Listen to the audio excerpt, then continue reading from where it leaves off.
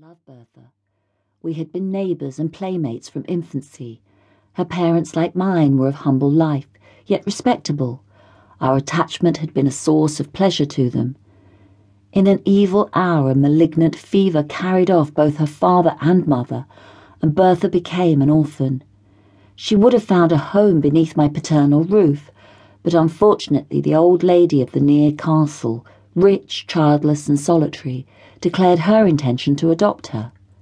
Henceforth Bertha was clad in silk, inhabited a marble palace, and was looked on as being highly favoured by fortune. But in her new situation among her new associates, Bertha remained true to the friend of her humbler days. She often visited the cottage of my father, and when forbidden to go thither, she would stray towards the neighbouring wood and meet me beside its shady fountain. She often declared that she owed no duty to her new protectress, equal in sanctity to that which bound us. Yet still I was too poor to marry, and she grew weary of being tormented on my account.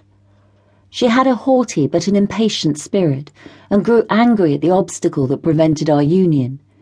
We met now after an absence, and she had been sorely beset while I was away. She complained bitterly and almost reproached me for being poor. I replied hastily, "I am honest if I am poor. Were I not, I might soon become rich." This exclamation produced 1,000 questions. I feared to shock her by owning the truth, but she drew it from me, and then, casting a look of disdain on me, she said, "You pretend to love, and you fear to face the devil for my sake?" I protested that I had only dreaded to offend her, while she dwelt on the magnitude of the reward that I should receive. Thus encouraged, shamed by her, led on by love and hope, laughing at my later fears with quick steps and a light heart, I returned to accept the offers of the alchemist and was instantly installed in my office. A year passed away. I became possessed of no insignificant sum of money. Custom had banished my fears. In spite of the most painful vigilance, I had never detected the trace of a cloven foot, nor was the studious silence of our abode ever disturbed by demonic howls. I still continued my stolen interviews with Bertha, and hope dawned on me, hope, but not perfect joy, for Bertha fancied that love and security were enemies, and her pleasure was to divide them in my bosom. Though true of heart, she was something of a coquette in manner. I was jealous as a Turk. She slighted me in 1,000 ways, yet would never acknowledge herself to be in the wrong. She would drive me mad with anger, and then force me to beg her pardon. Sometimes she fancied that I was not sufficiently submissive, and then she had some story of a rival favoured by her protectress. She was surrounded by silk-clad youths, the rich and gay. What chance had the sad-robed scholar of Cornelius compared with these?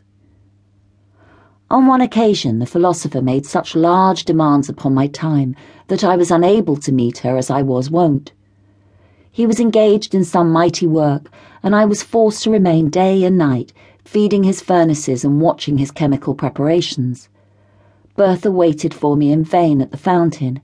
Her haughty spirit fired at this neglect, and when at last I stole out during a few short minutes allotted to me for slumber, and hoped to be consoled by her, she received me with disdain, dismissed me in scorn, and vowed that any man should possess her hand rather than he who could not be in 2 places at once for her sake. She would be revenged, and truly she was.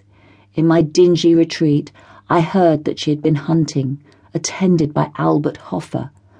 Albert Hoffer was favoured by her protectress, and the 3 passed in cavalcade before my smoky window. Methought that they mentioned my name. It was followed by a laugh of derision as her dark eyes glanced contemptuously towards my abode. Jealousy with all its venom and all its misery entered my breast.